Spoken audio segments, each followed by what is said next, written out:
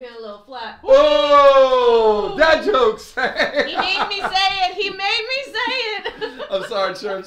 Man, we're so glad you're here. These were actually just some cutouts that were at the link. They were at every Eagles home game. Yeah, it was so. They collected them for us, so yeah. So fun. You gotta have fun when you can have fun, right? The truth is, we were tired of not having anybody with us in the studio, so we had to make ourselves. I said this is if I could just talk from behind us. I know you would love it. Every Sunday, this would be my dream. It would be from behind the curtain. That's awesome. It would be fantastic. Happy Sunday, hey guys! morning, everyone. Happy Valentine's Day. Happy Valentine's. Which is, hey, did you know by the way, that Saint Valentine is the patron saint of beekeepers? I didn't know that. So honey is an appropriate gift on Valentine's Day, I would assume. That's are you setting me up to know? That's Happy Valentine's Day, honey. No. So bad today. Really bad. It's really bad. Hey, we want to give a shout out to someone who we desperately love, Pastor Ron. Happy birthday, buddy. We love Pastor you so Ron. much. Happy birthday, dude. He is. If you haven't got a chance to really get to know Pastor Ron has been with us from the very beginning, from day one, and he and Pastor Irene are cornerstones at this church. They are pastors who just love people. They love God. They are insightful and they're so wise and kind, and two of the most generous people I've ever met in my life. So, man, we love you, dude. Yeah, we do. So. And also, well, next week we're going to be wishing someone else a happy birthday, which is Pastor Irene. I know, yeah. So we'll see. Exactly. That's a lot of birthdays. And then there's somebody's birthday coming up soon. Yeah, as well, that's right. Woohoo! Yeah.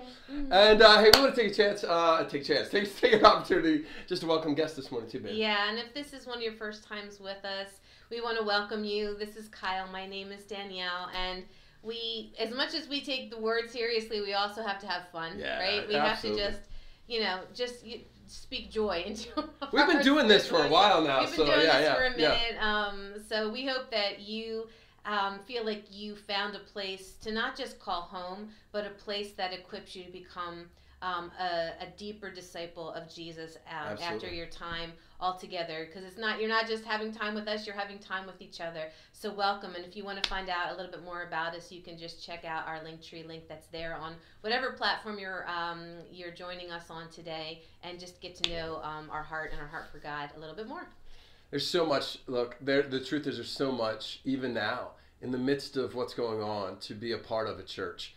You can be discipled and maybe even better than ever before. There's so much resource available between chat room, which we'll tell you about in a little bit, which is just kind of how we get deeper into the Word with our shoulder to shoulder, our women's discipleship groups, our forge, which are our men's discipleship groups that meet every week.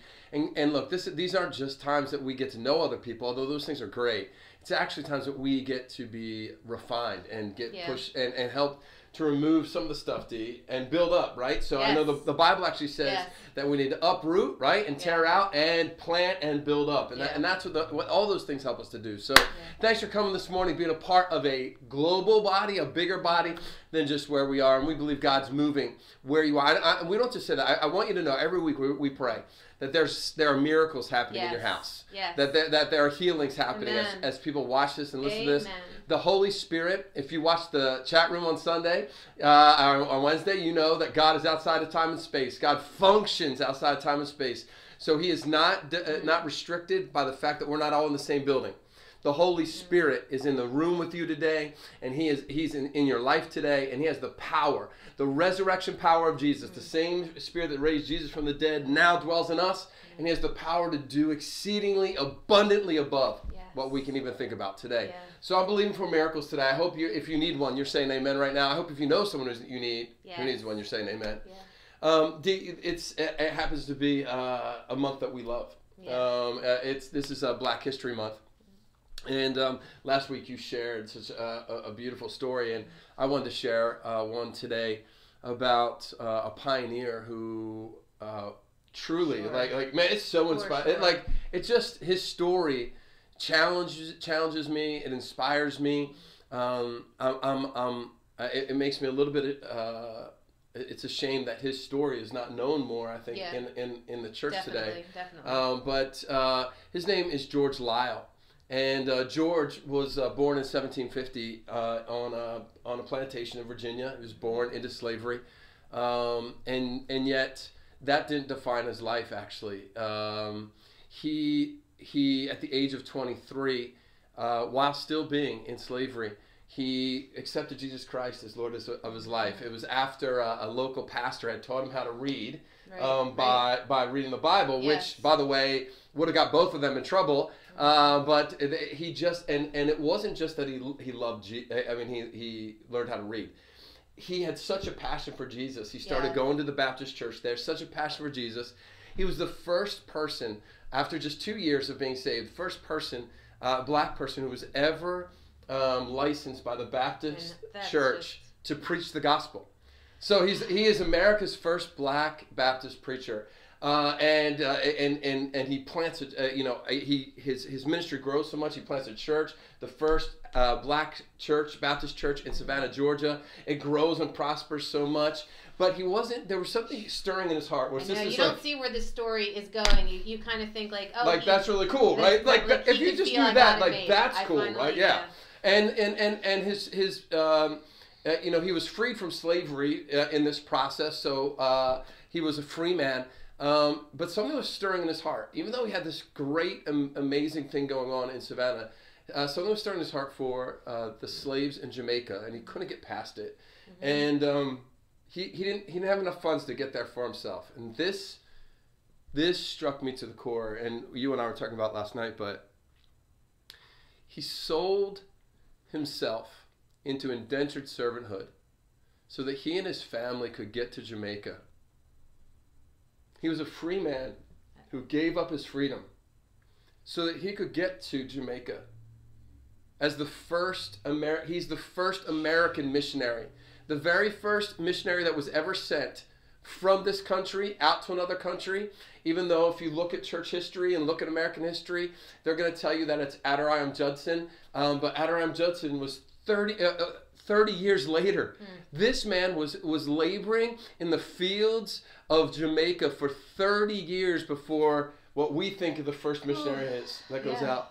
And when he lands there and he starts to preach the gospel, he's faced with hatred and racism. He's thrown in prison for 3 years for preaching the gospel to slaves. They accused him of putting in them a rebellious spirit. But even through it all those years, he planted multiple churches.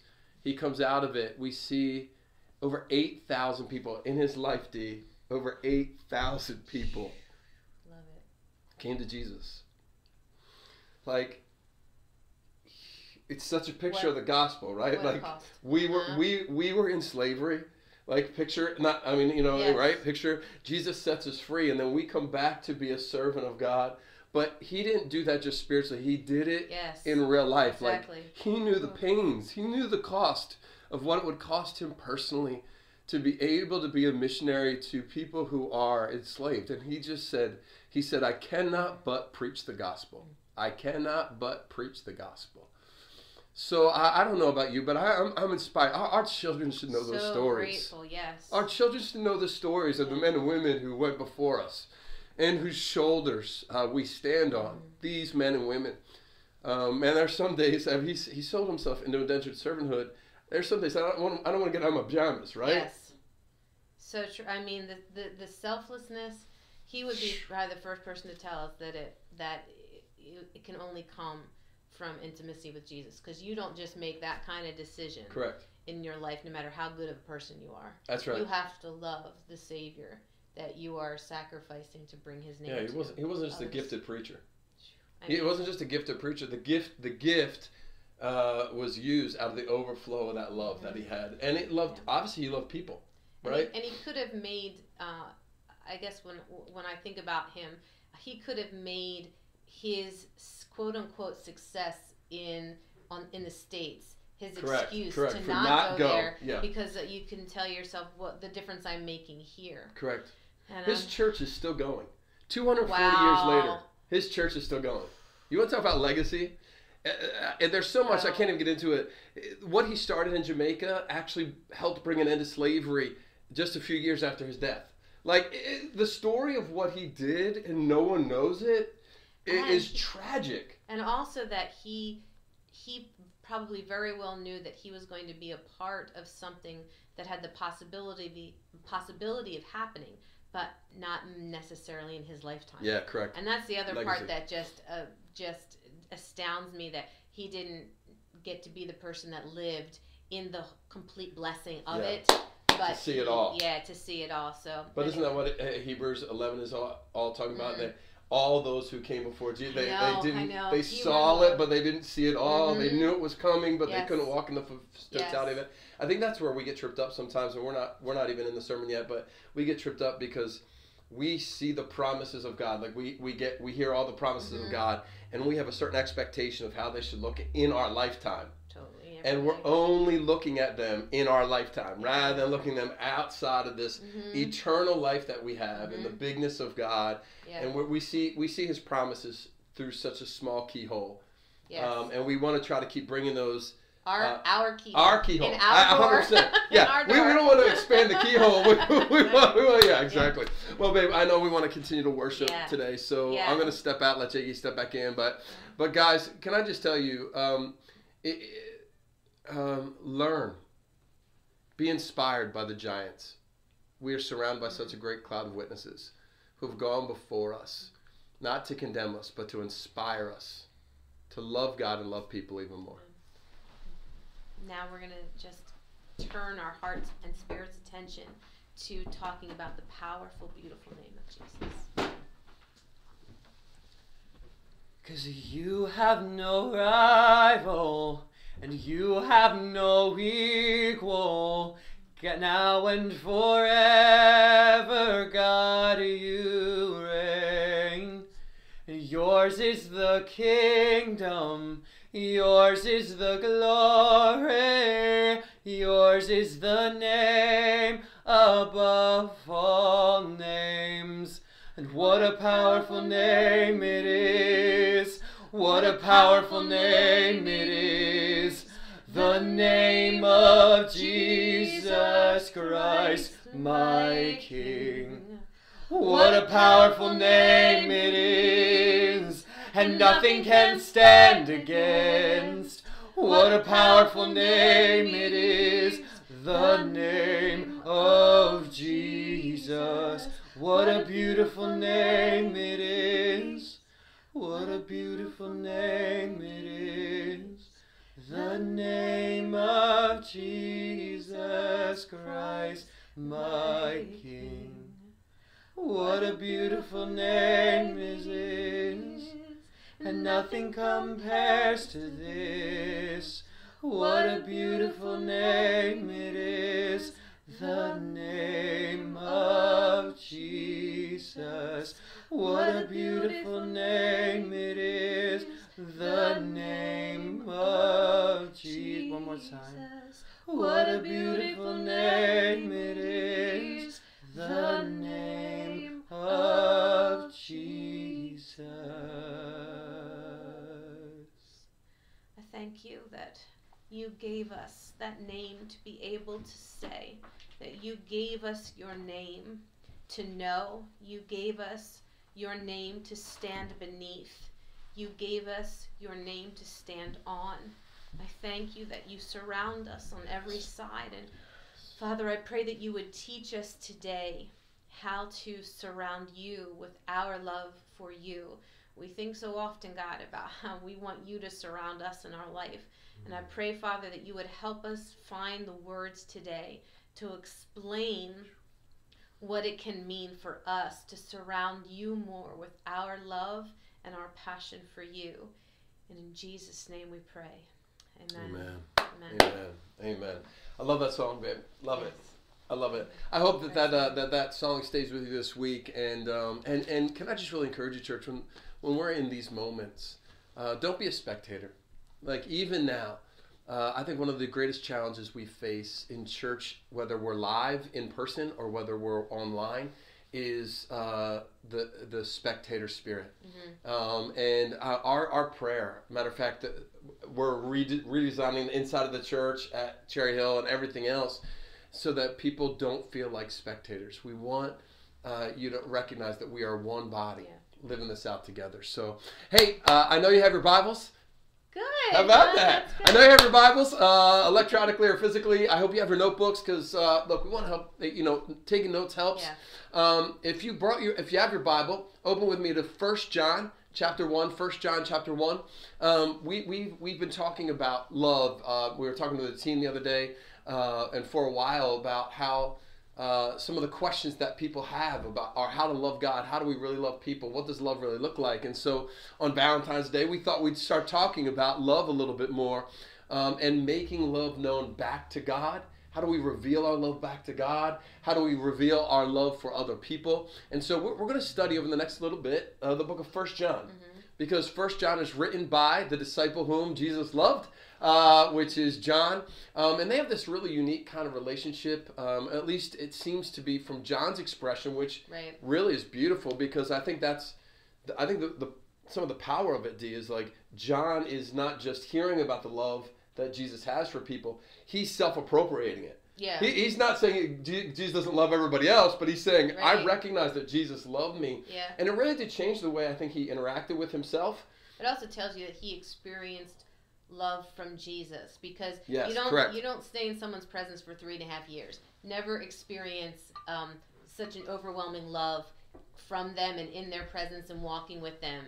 You don't experience that and then live the rest of your life telling people about that person's love. No, it's true. And I just love that Jesus shared that part. He's the last one. He's the only one who's at the cross. Yeah. He's the one that Jesus actually says, "Hey, keep my mama. Take care. Yeah. Hey, I need you. I can trust you to take care of my mama." And there's this beautiful relationship between he and Jesus, but it wasn't really just about that. His whole message from there says, because I've been loved by Jesus and because Jesus loves us, there's this outward pouring of how do we walk in that? How do we live in that? How does that determine our life? And how do we give it away? And so today we want to talk about kind of walking in that light, right? In the light of Jesus, because he's the light of the world. And I want to be in the light as you are in the light, Lord. I want to shine like the stars up in the heavens. That's right. Old school DC talk. I was waiting for the hey. Hey! Oh, Lord, be my light. Oh, that's a different key. Okay. I can't hear anything right now. My head's so clogged. So, hey, it's all good. No, but the truth is we're going to talk about today the color of light and how to walk in that light with Jesus. So we're going to start in verse 5 of 1 John chapter 1, verse 5. It says, "This is the message that we have heard from him," talking about Jesus, "proclaiming to you." So this starts with God, Jesus. It comes to us through the word. It says that God is light, and in him there is no darkness at all. If we say we have fellowship with him while we walk in darkness, we lie and do not practice the truth. But if we walk in the light as he is in the light, we have fellowship with one another. And the blood of Jesus, his son, cleanses us from all sin. If we say we have no sin, we deceive ourselves, and the truth's not in us. If we confess our sins, he's faithful and just every time to forgive us of our sins and cleanse us, that means disinfect us, of all unrighteousness, of all of our ungodliness. If we say we have not sinned, or that we're not sinning, we make him out to be a liar, and his word is not in us. Pastor D is going to take... Okay. I'm sure some of you just heard the excited horn that Pastor D is going to be preaching. Only took place in front of our home. Pastor D is going to talk a good chunk this morning, lay this thing out about how do we walk in the light, and that there is a color to light, and how we live that out makes a difference, not only in our life, but in our life with God and our life with others. And, Kyle was talking about, we're really doing a study in the book of 1 John, not of the book of 1 John. In chat room, that's kind of where we get down to the nuts and bolts sometimes of different books. So, the fact that we're jumping in on verse 5, it's because we're utilizing that book for God to be able to speak to us and highlight certain things. And this week, God has been giving us an interesting insight into the Word, and it's one of those things that we have a struggle between it being too esoterical, right? Esoteric, sorry. Yeah. I was trying not to say ethereal, and it came out there. Esoteric and too simple. Correct. It's when you start to talk about concepts, they can either seem like they go right over my head, or this is so basic. Right. And Correct. What God was kind of breaking down for us was a different side of something that we often think that we know. So I've been praying that God would give not just me language to explain it, but that He would really create space inside of your spirit, for your spirit to really grab a hold of what His Spirit is saying, not necessarily what I'm saying, but what He's saying, and it can testify even to your soul, to your heart and your mind and your will, just as a regular human being. Absolutely. And the thing that struck me in the first chapter is that when he talks about, and we utilize different versions as well of the Bible when we study, as well as the Greek or the Hebrew, and in one of the translations, it says that we are not practicing the truth. And it just struck me, I don't know if it was just the way that it was worded when I read it or whatever, but practicing the truth, because, we can sometimes have such a disconnect, verse to verse, book of the Bible from another book of the Bible, and we don't really see them as very cohesive. And so when we think of something like in John 8, it says, we will know the truth, and the truth will set us free. Right. We don't really investigate what God fully meant when He said no. Correct. So we just think, if I just heard it and I was like, oh yeah, I heard it registers. Correct. As if it registers, that will set us free. Correct. Belief. Right. Yeah. And then we go here and we see that we are not practicing the truth. That's and right. then I'm like, oh, I guess so practicing is a dimension of knowing. Yes.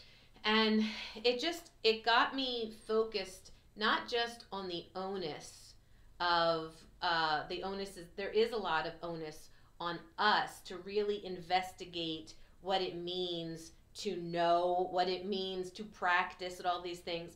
But it also brought a lot of attention to my spirit to what it means to practice the truth, as in living in the light. And we've had a lot of conversations lately about light and darkness, and the fact that sometimes we think we know what we definitely don't know. And if you were to put two real obvious things in front of me, do you think that a serial killer lives in the darkness or the light? We would kind of know very easily what category to put that in, and that would be in our human category, darkness, right? But when God defines Himself, if God just had to define Himself to Himself, and He would have to explain light, He would not need to utilize any language that has to do with darkness. Yes. So if God was explaining to Himself, hey self, I'm all light, I am light, how would I explain that to myself? He would be able to explain the purity of Himself. Correct. The nobility of Himself, the sacredness of Himself, the holiness of Himself, the holiness of Himself, the righteousness of Himself. He would not need to explain darkness. The problem is that we all really only know lightness against comparison to darkness. Yep. So when God is talking to us, He already has to start with, well, in Him there is no darkness. Right? But if He was talking to Himself, He would just say all of the good stuff. Right. So why are we talking about this? Because I think what happens, church, is that we start to live in that gradient life of gray, and we call it light. Yep. So then when we're in a situation that's a real struggle for us, and we go to someone to be a sounding board or someone for counsel, and we explain it from the vantage point of, I'm not living in this situation in complete darkness. Right. So we often talk about this like, well, I'm not doing the worst thing, but I'm actually talking about how much light are we occupying. Yes. There is capacity in our spirits for us to occupy the light of who God is. All that is sacred, all that is holy, all that is righteous, all that is reverent, all that is honorable to each other. Yes. And we have the opportunity to occupy more of that space. But a lot of times we allow a scenario to downplay the amount of light we need to live in. And because it's not utter darkness, we call that gradient of gray light. Yeah. You with me? Yeah. I know, like define it that way. Exactly. Yeah. So let me give you some examples of how God, because I'm going to just actually going to share with you how God was breaking it down for you. Okay, think about these. These are like 5 universally faced arenas of strife. So if you were to take away all the details of what we as humans face, and we were just to say overall, what do the biggest arenas in our lives when it comes to strife? What do they involve, right? Right. So we would probably say in some way, shape, or form we have relational offenses with our family and friends. There's an offense there. Someone and I want you to picture yourself in all these scenarios as the person who is actually right. A lot of times we talk about offenses. Yeah. We talk about it like if we have not done everything perfectly. I actually want you to think about these scenarios as if you were coming from the vantage point of actually being the right person in these situations. So you have a relational offense with a family or a friend, a family person or a friend, and you're actually coming from the right place, all right? Or you may have, in your workplace, there may be disagreements or mistreatment in your workplace. And again, think of yourself not as the one who is wrong, but the one who is legitimately being wronged, okay? Especially right now in our climate, there's focus on it, but it doesn't mean that it's only happening right now. But racial prejudice, okay? So think of yourself again as the person who is experiencing the prejudice, and you are right in your standing. You are not the wrong person. And even stuff like this in your financial attitudes. So your stewardship position, all right? So it's a situation where maybe someone is taken from you financially that didn't have the right to take from you, okay? And then finally, if you have any like a dispute with any authority figure, it can be a landlord, it can be a boss, it can be a leader, it can be anyone who has any kind of, like even in politics, anyone who has power, okay? So now these aren't that's not everything that you could be but I'm thinking that within those 5 or 6 whatever arenas, you've got a lot of life covered. You can see your life somewhere in there, okay? Got a lot of life covered. So when you see that, and so take one of those examples that's really been giving you grief in your life lately, okay? Just think about that. You know, whether it's someone in your very close circle that has been caused your heart to be seared. If it's in your workplace environment and someone really has caused you to be stopped in that going up your ladder of success, right? And that then affects everything, right? If someone is affecting your financial wellness, if someone is oppressing you, all of those things, think of that scenario right now. And then think about if you were to come talk to me about it, right? The first thing you would probably do is lay out the scenario. And you would probably explain, remember, because you're the person in the right in this scenario, you would probably explain how that person or how that corporation or how that people group or whatever it is has done you wrong. And normally, when even if we have we receive compassion from someone like and great empathy, a lot of times what we then try to do, listen, if you are even one of the people that sometimes if you happen to be a leader in life and people come to you, what we end up doing is we end up aligning our empathy with people's darkness. Yes. Instead of helping them occupy the space of light that God has called us to, which is practicing the truth. Yes. So what happens is we can still give empathy, we can still give immense compassion. But remember, our goal is to occupy more space in the light. Yes. And our goal as Christians is to help other people occupy more space in the light. And so normally what happens is like, I had the chance to just totally blast my boss. Right. I could have sent that email. I could have, told those 3 people that have so much influence or whatever it is, or just one call to my mama, and she could have had all my siblings on my side, whatever it is. I didn't do that. That's great. But what we have to focus in on is what is God telling us to do.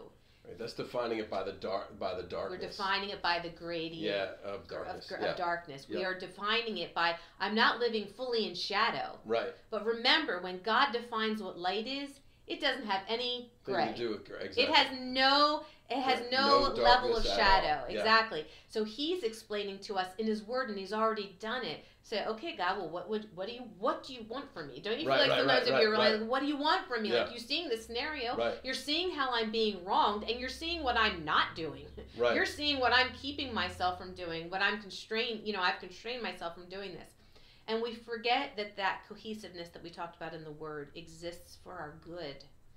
It exists because His light has warmth to it, and it draws us to Himself. That's right. And in His Word, He also says, whatsoever is true, whatsoever is noble, whatsoever is right, whatsoever is pure, whatsoever is lovely, Yep.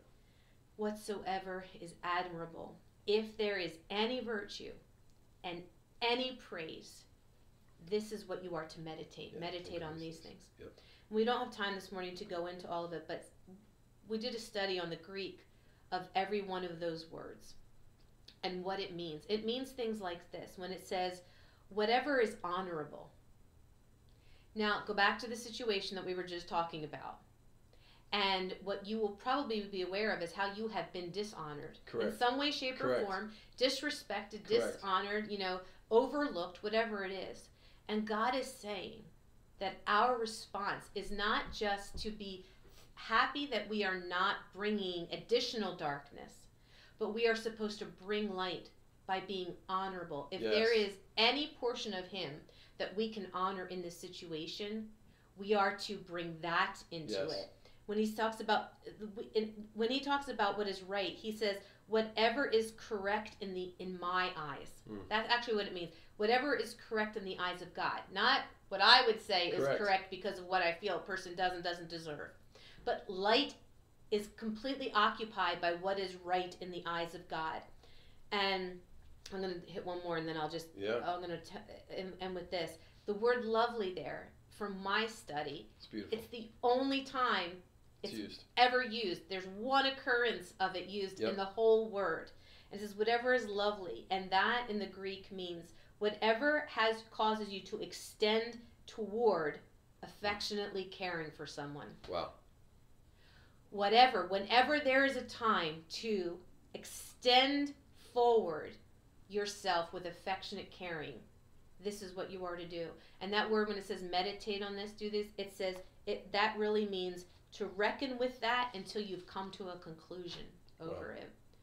And church, again, I know there's somewhere between it being so lofty or actually so practical. But the truth is that it's hard to admit that a lot of my daily life, even if it's in my mind, is occupied by darkness.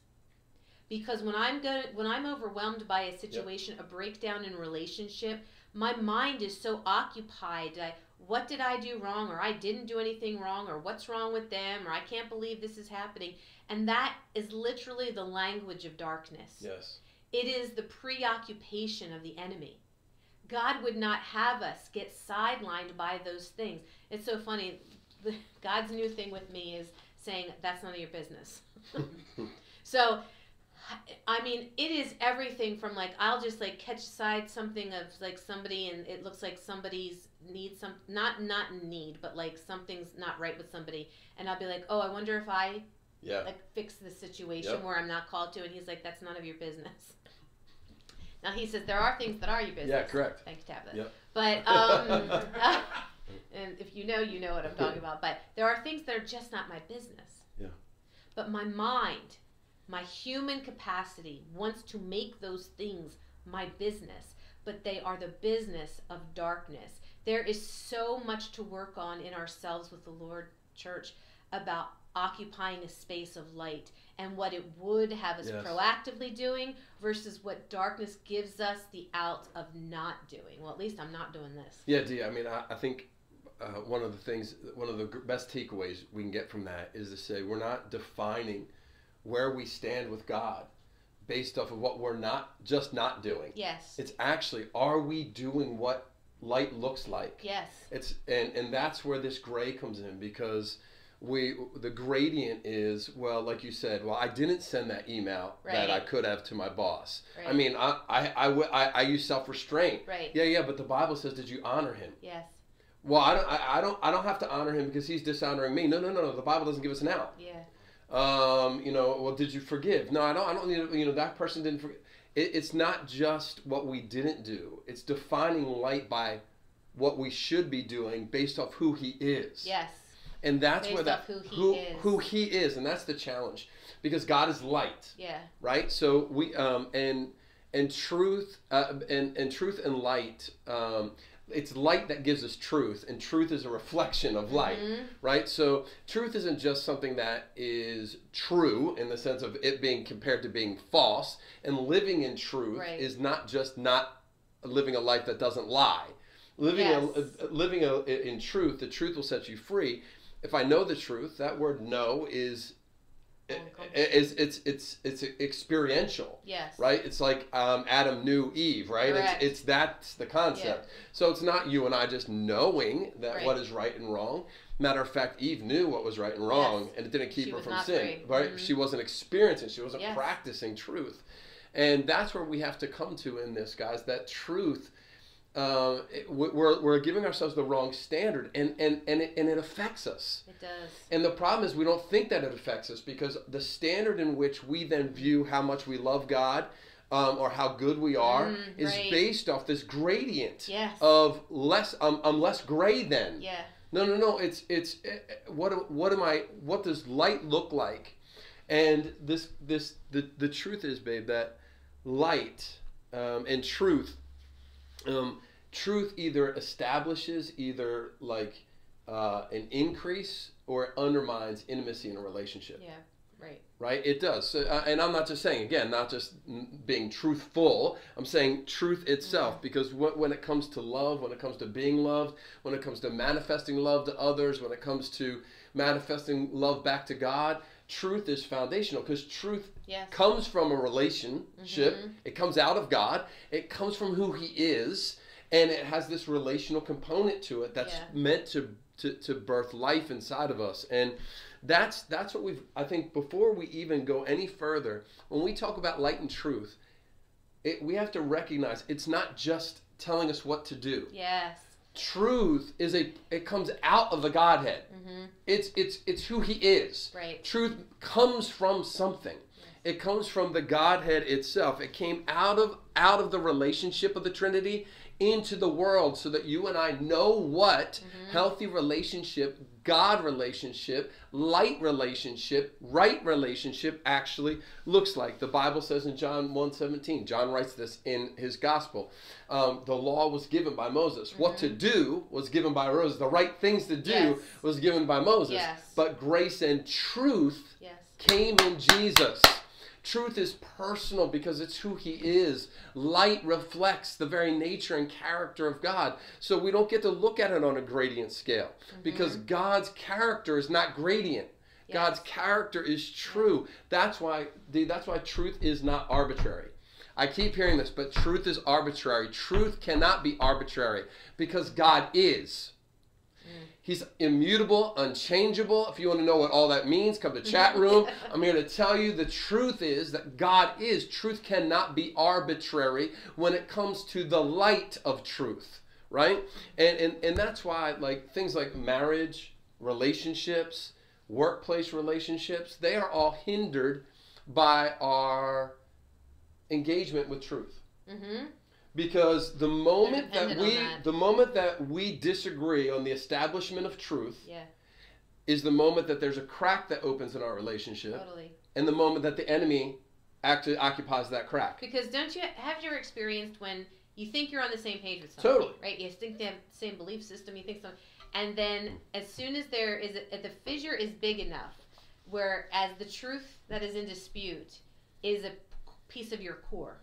Correct. Like I can disagree with people who think vanilla ice cream is the best ice cream. They're wrong. It's totally wrong, but it's fine. Right. Okay? Right. But you say something that is a cornerstone of who I am. The first thing that happens when I realize that you really don't see the world the way that I see it is distance. Distance. Because that is what the whole goal of darkness is. is to create bigger and bigger chasms. Even if it's this big, it's still a chasm. Correct. And that then continues. Any crack we give the enemy continues to widen. Yes. And that's what we see, going back from the very beginning, Genesis 3:1, right? Did God really say? Here's this intimacy between Adam and Eve. Yes. Here's this intimacy between Adam and Eve and God. And what's the first thing that he tries to do? Yeah. Hey, can we reestablish what truth is? And if we can't agree on what truth is, the moment that we didn't agree on what truth is, cracks came between Adam and Eve and God. And what you were talking about, Dee, and this is what we need to grab a hold of this morning, is that there's a difference between preference and truth. Yeah. And a lot of times in church, by the way, come on, Christians, we get those things wrong because we have a preference that then we believe theologically is truth, but it was just a preference. And, in our relationship, right, when Dee prefers Diet Pepsi. If I have to drink soda, I prefer Coke Zero because everyone knows Coke Zero is better. That's all I'm saying, right? She's wrong. I'm right. She prefers angel hair pasta, and everyone knows rigatoni is better, right? I mean, it's right. Yeah, see, you it's just right. crossed over. No. See, I was willing to not argue on the soda, but you just went into my very angel hair is heritage. hardly pasta. There's hardly anything there. First of all. Come on. All right, anyway. You don't even know what rigatoni is before you married me. But now I make rigatoni. Yes, you do. All right, then. Know your place. All right, see truth right there. So you got to know truth. You came too close to saying that I trust the Holy your Holies. sauce is better than mine. That was the core. Everyone knows that's close. true. Look, here's what I would say: that truth, such a good example. Preferences are not truth. Yeah. Opinions are not truth. Truth should affect our opinions, but we have this backwards. Yeah, very good. And so when we're not actually when we don't agree on truth, like here's the reality. God's word doesn't talk about what soda is better or beverage is better, what pasta is better, but he does say, he does have a thought and a word and a truth about how we should raise our children. That's probably different than the way you and I were raised. He does have a truth on how we should use our resources. Right. What should be our family priorities? How the atmosphere in our home should be. And that's when we go, but I was raised, or I think, or I prefer. These are the things that cause cracks and divisions because they are shades and grades. Well, I'm not talking about us just living over here and I'm not asking us to be swingers. I'm not talking about it being okay to have pornography in the house. I mean, but do we really have to have worship all the time? No, because God says that there's an atmosphere that we should be living in. There is a resource. There's truth about the resources but that's not the way I was raised. And what we do so often is we go, well, I didn't like the way that I was raised, so I just won't do that. Do the opposite. Right. Right. But like or I'll just truth. do the opposite, like that's truth. And rather than saying, no, God actually has a light. He actually has a truth inside of us. And you and I were talking about this tragic story the other day where, and some of you may know this story, but in 2 Samuel chapter 6, David is moving the Ark of the Covenant from one town into Jerusalem, right? This will mess you up if this will mess you up. If you're a type A, this theology mess you up. Again, if you need some good theology, come chat room. But he's moving it, and the word says, the truth says, it's only ever supposed to be moved on poles on the shoulders of priests. Now, there's reasons for that. It's typology. Don't have time to get into that right now. But David and his crew say, it's not a big deal. God really doesn't care how we move it, but just so that we, he really wants it in Jerusalem. So let's get it into Jerusalem. So they put it on an ox cart. Everyone's good with it. It's okay. It's not a big deal. What's the big deal? And as the ox cart is moving along, the Bible says an ox stumbles, the cart tilts, and the Ark of the Covenant starts to fall. Uzzah reaches out and touches it to steady it, and God kills him. Like, that will screw you up. Because in this thought process, they chose a preference over truth. They knew what was right. But this wasn't such a big deal. I mean, they weren't asking Satanists to carry it. Right. I mean, what's the big deal? It's just an ox and a cart. We were taking it to the right place, and they chose preference over truth. And then they got upset with God because their expectations, they began to create a God who disappointed them because he did not meet the expectations that they had out of their preferences. And when he actually did what his word said he would do when you touched the ark, they got offended with God because they were living not in darkness, but in this gradient of light. And that's what we have this temptation to do, because there is truth that God gives us. We choose to live out of preference in it, knowing we shouldn't be in darkness, but maybe we're not totally sold out to the complete light. And it affects our lives, and it creates this diminishes intimacy between myself and God. Can I say something? Yeah, no, please do. I feel like I hear people yelling in my ear. Yeah. It's like almost, I feel like I hear what you're saying, you know, wherever you're watching from. But I feel like we're saying that makes sense if you're in a relationship with someone who has like belief systems, if you're in a relationship with a believer who has any, you know, conviction to try to walk in unity with another person. But the scenarios that you might be thinking of don't involve someone who would ever have a desire to come together on the truth. Right. Sometimes, or what you believe is the truth. Right. You know, other people might believe other things are the truth, and so you're like, so now what do I do? Because when we went through those 5 or 6 scenarios, a lot of times when we're in those disputes with people, it's not with someone who might be willing to really go to the scripture and say, well, how are we supposed to be treating one another right now?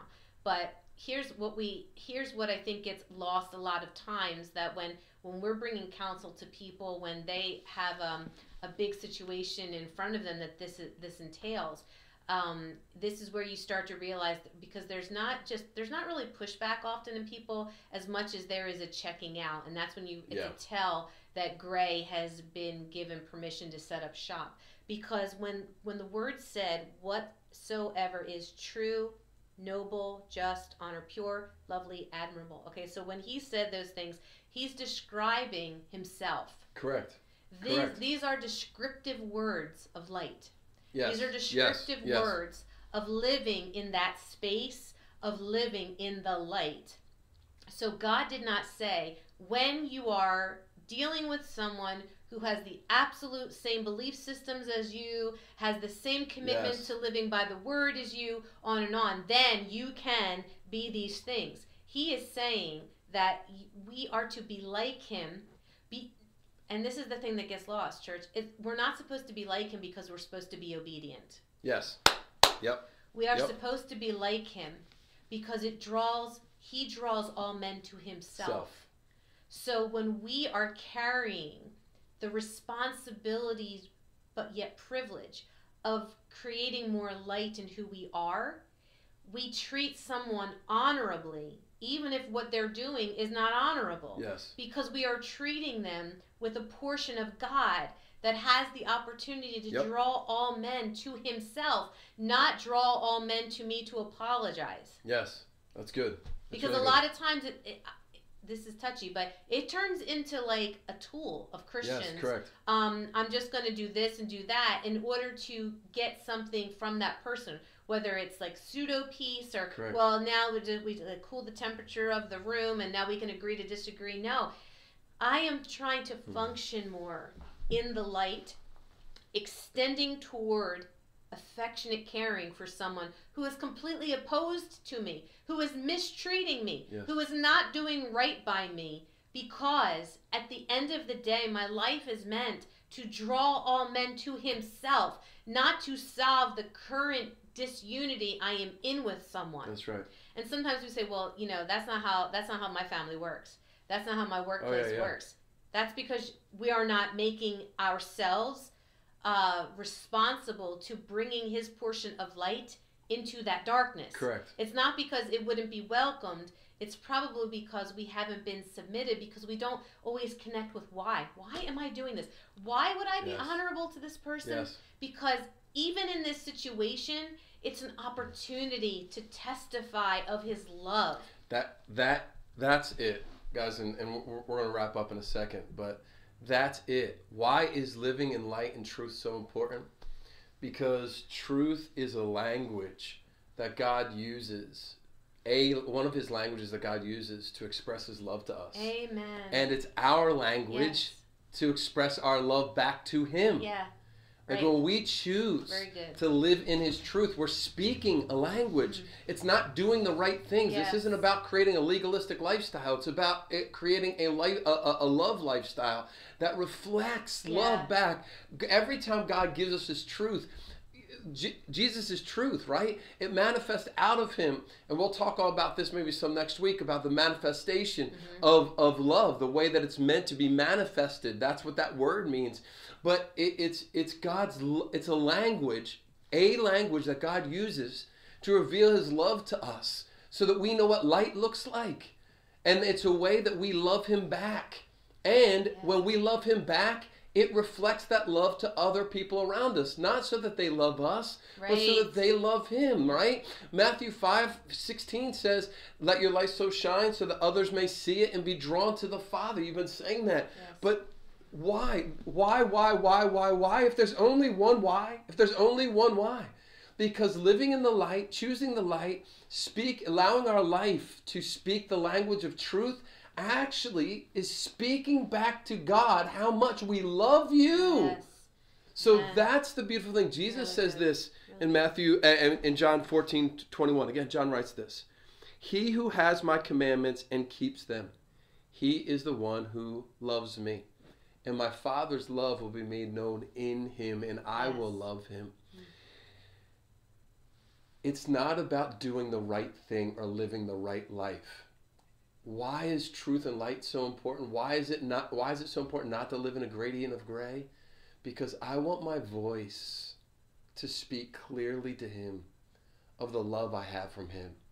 And one of the greatest languages of love that my God speaks is truth. And it creates a sacred ground that we walk on. And it creates a sacred ground that his promises get planted in, and that his spiritual life grows through. That's what happens when we speak the language of truth with our life. Not on Twitter, not on Facebook, with our life. Today, one of the greatest truths that you can hear, and one of the greatest ways that you can speak the language of truth back to God, is by understanding that while we were his enemy, while we didn't even know him, when we were spitting in God's eyes, he showed his love for us by sending his son Jesus to die for us so that we could have eternal life, because God didn't send Jesus to condemn us, but that through him we might have eternal life with him, a relationship. He wants to close the crack, the gap of intimacy between you and him. Today, that's the invitation I give you. It's not the right works. It's saying yes to the truth. Yeah. If I confess with my mouth Jesus is Lord, believe in my heart he died and rose again for me, today I'll be saved. If that's what you're looking for today, can I encourage you, pray this prayer with us. And my God will respond and meet you right where you are. Just say, dear Lord Jesus. Dear Lord Jesus. I've come to give you all my life. I've come to give you all my life. All that I am. All that I am. All that I have. All that I have. All that I ever will be. All that I ever will be. I choose to give to you. I choose to give to you. I'm asking you, Jesus. I'm asking you, Jesus. To be the Lord and Savior of my life. To be the Lord and Savior of my life. Forgive me of all my sin. Forgive me of all my sin. Fill me with your Spirit. Fill me with your Spirit. Make me your child. Make me your child. Today and forevermore. Today and forevermore. I choose to walk in the light. I choose to walk in the light. As you are in the light. As you are in the light. And give you all the praise. And give you all the praise. In Jesus' name. In Jesus' name. Amen and amen and amen and amen and amen and amen. Jesus is Lord. Yes, we rejoice with you guys. Yep. We know that every week that there are people tuning in, not just to see what's going on here, but to really see if there's more for their lives. And I pray that is what you just witnessed, that there is in fact something more for your life.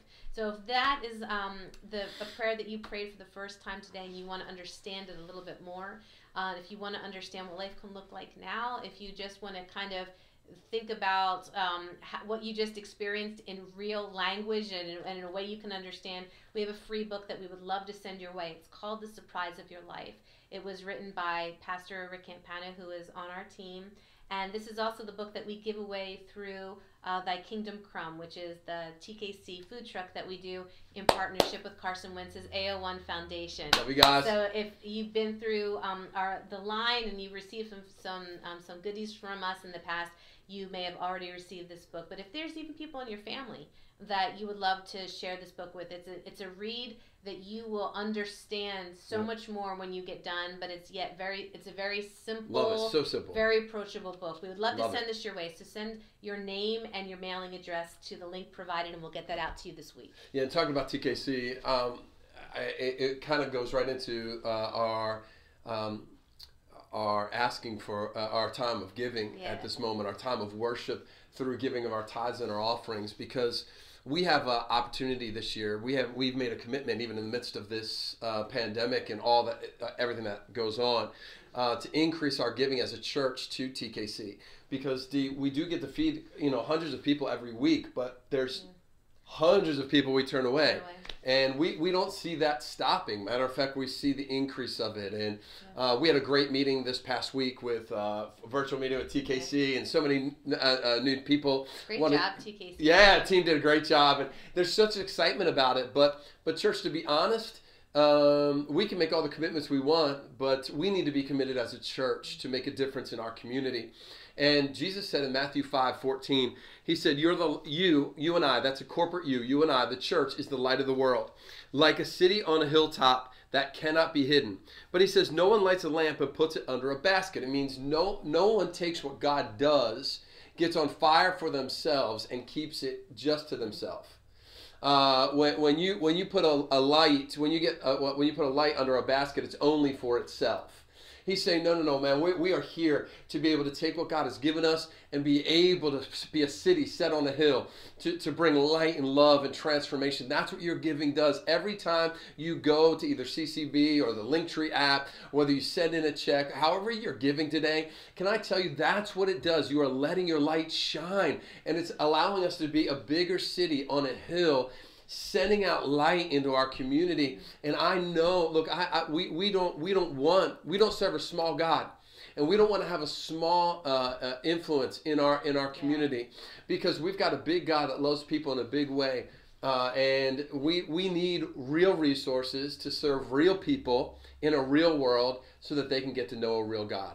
That's just the way that it is. We need real resources to serve real people who are living in real need in a real world, because we serve, and so that we can introduce them to a real God. So I encourage you, please give today. Please give, be a part of this, and let's continue to be a city set on the hill and make a difference. Amen. I was just thinking, sometimes it can get overwhelming as even as a church, you see such great need. Oh, that it's you huge. can forget how great our God is. Yeah. But I'm thankful for a great church. Absolutely. A great church that can respond to great need and great vision, and just God saw this coming, all of it. Absolutely. This fill in the blank. He saw this coming, and I'm grateful that we have a chance to actually be be part of our greatest legacy. Not renovating a building, right? Correct. Not all those things are wonderful, and we're doing all those things. We're going to have beautiful things for the kiddos and all that jazz. It's awesome, actually. But even with all of that, we want our impact to be legacy impact. Absolutely. And ongoing impact. Great need, but great response from a great church, from great people. Like George Lyle. Yes, exactly. Right? I've heard it said before, and we've said it in church 1,000 times. It's not what you accomplish in life that matters. It's what you set in motion. And we want to set things in motion in people's lives by being a light. That outlive us. That go far beyond us. 240 years later, that church is still going. Come on, somebody. Yes. That is awesome. Generations are changed. Well. All right, so chat room. This guy will be in chat room Wednesday at 7:00, and we'll know a little bit more about learning just the wholeness of God, the big pictures of who God is. Yes. And we have Shoulder to Shoulder coming up tonight. All the ladies, all the single ladies, No. and all the married ladies, No. and all what? No, No.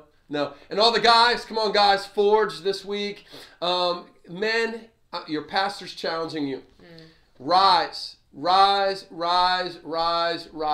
on. get inforged, learn the Word of God.